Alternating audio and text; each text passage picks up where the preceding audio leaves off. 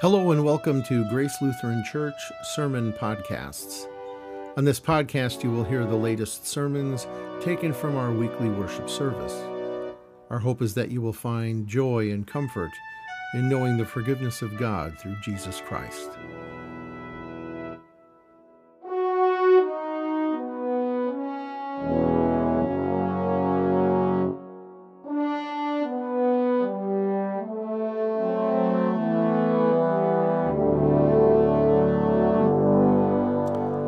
So, my wife seems to watch all the programs that she says she is not interested in when she goes to visit my daughter and our grandson in Florida. It was that way with Game of Thrones, and it's been that way so far with The Walking Dead. She liked it. Maybe you've seen it. I haven't. In case you're not familiar with it, the premise of the show is that there's a worldwide zombie apocalypse where a zombie virus, for lack of a better word, has infected most of the world's population, turning them into Walking Dead zombies. Well, they roam around attacking anyone they come across, turning them into zombies too. And the series centers around a group of survivors led by the main character, Rick Grimes. Well, at one point in the series, the group makes their way to the CDC headquarters in Atlanta. They expect to find hope and help, and maybe a cure for the virus. But instead, they find a lone, fearful employee. He doesn't really know what he's doing, and he's just about to give up searching for a cure. As if that wasn't bad enough, while they're inside the headquarters, this employee tells Rick a horrible secret. A secret the viewers don't even find out until later. That secret is, spoiler alert, that everyone is already infected with the zombie virus, and that even when they die, they'll turn into a zombie. This is crushing news, and Rick sees how this knowledge has filled this employee with fear and driven him to the point where he is willing to take his own life.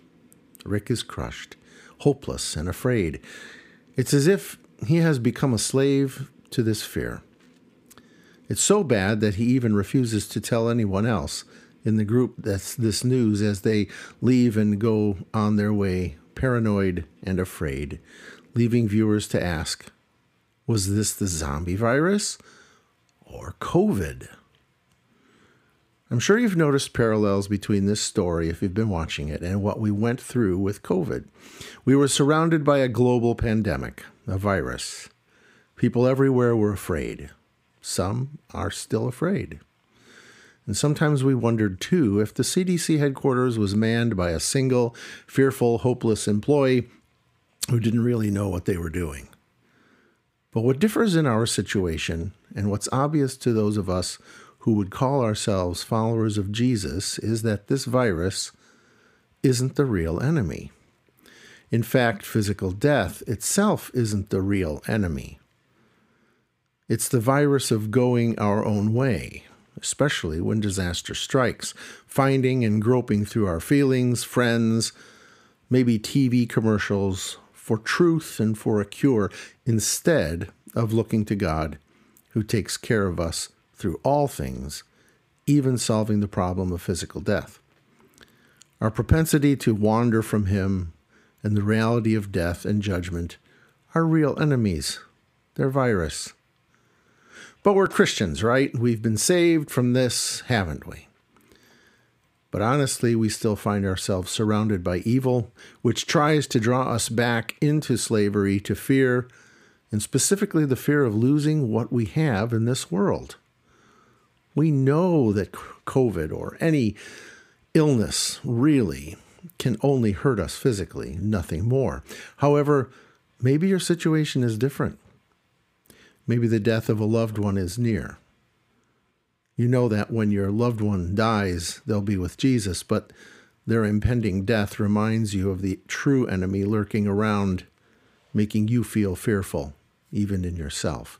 Perhaps it's something you've done, maybe someone you've hurt. You know that it was an accident, that the person has forgiven you, but you still can't get rid of the virus of sin out of your memory.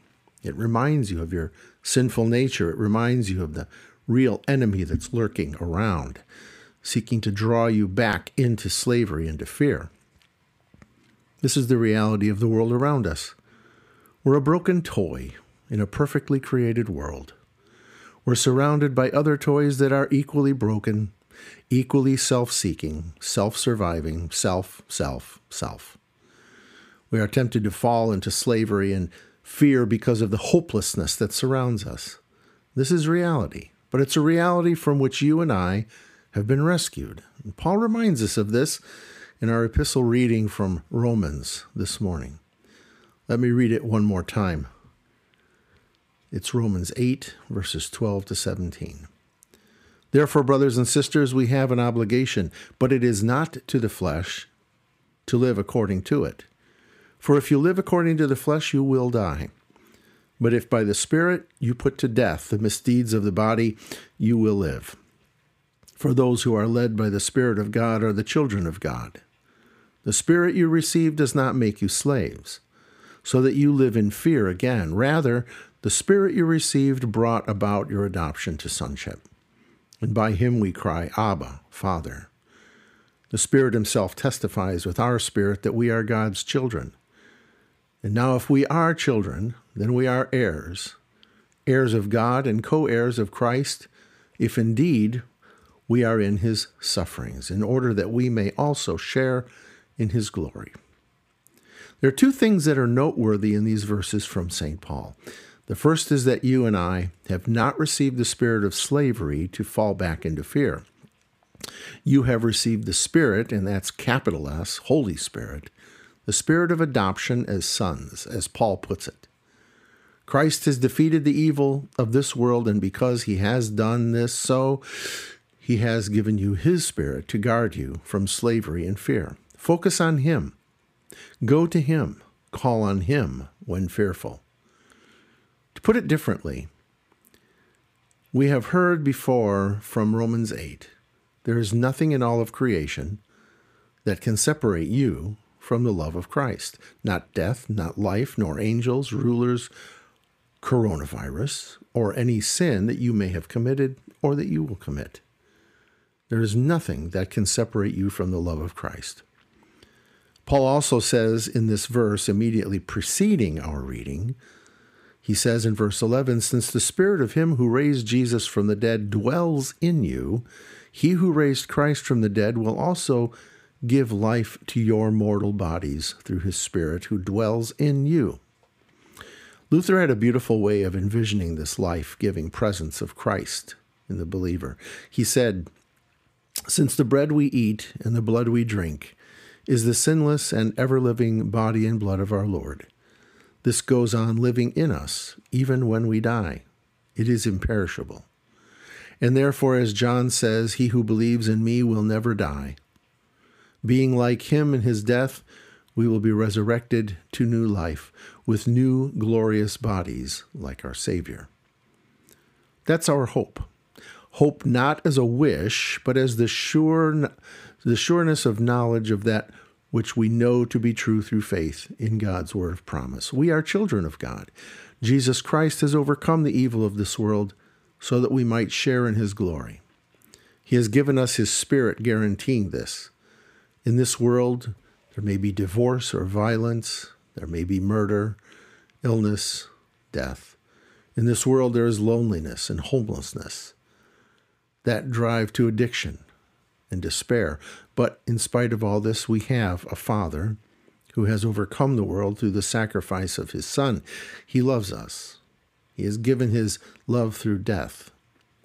He weeps like Christ did at the tomb of Lazarus for the evil that you experience and go through in this world.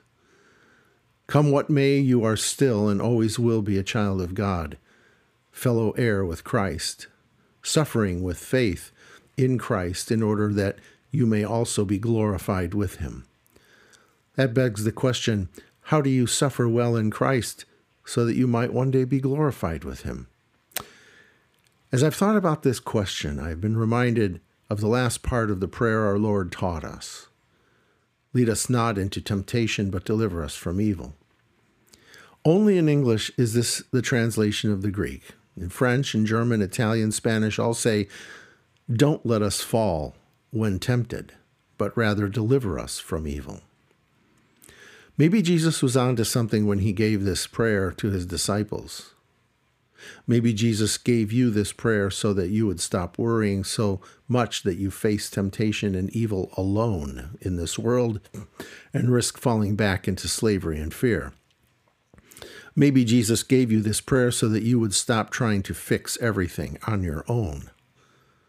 Maybe Jesus gave you this prayer so that you would call on God's name to deliver you from evil and not something else in this world.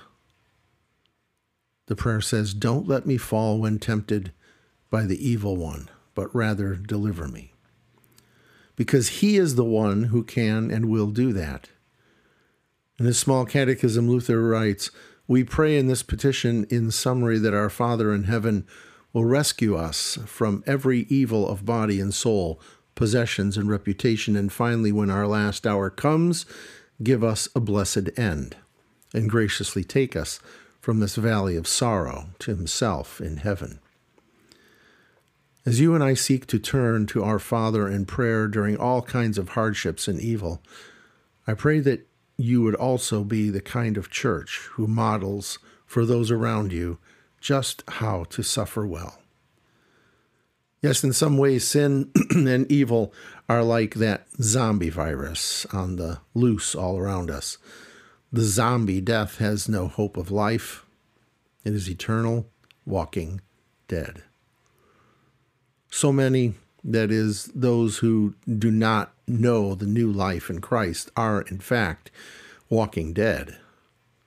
Zombies, slaves to sin and death because there is no other choice. They, like us, have been bitten by a snake in the garden. You and I, however, have been rescued from that and are part of a reality TV show not produced, directed, or shown on TV. A reality show that has a triumphant outcome, where it's so easy to bite others so that they would believe and receive new life, infected by God's salvation and live delivered from their zombie life. Our reality is to live the rescued and resurrected life amid a dying and troubled world. A life of hope snatched out of the jaws of despair. A life of love for those who nobody will love. A life in faith in a God who saves. Amen. To know more about Jesus and our ministry at Grace Lutheran Church, please find us at www.gracealoneonline.org. You'll find additional sermon podcasts and your favorite podcast channel every week at www.gracealoneonline.org/sermons.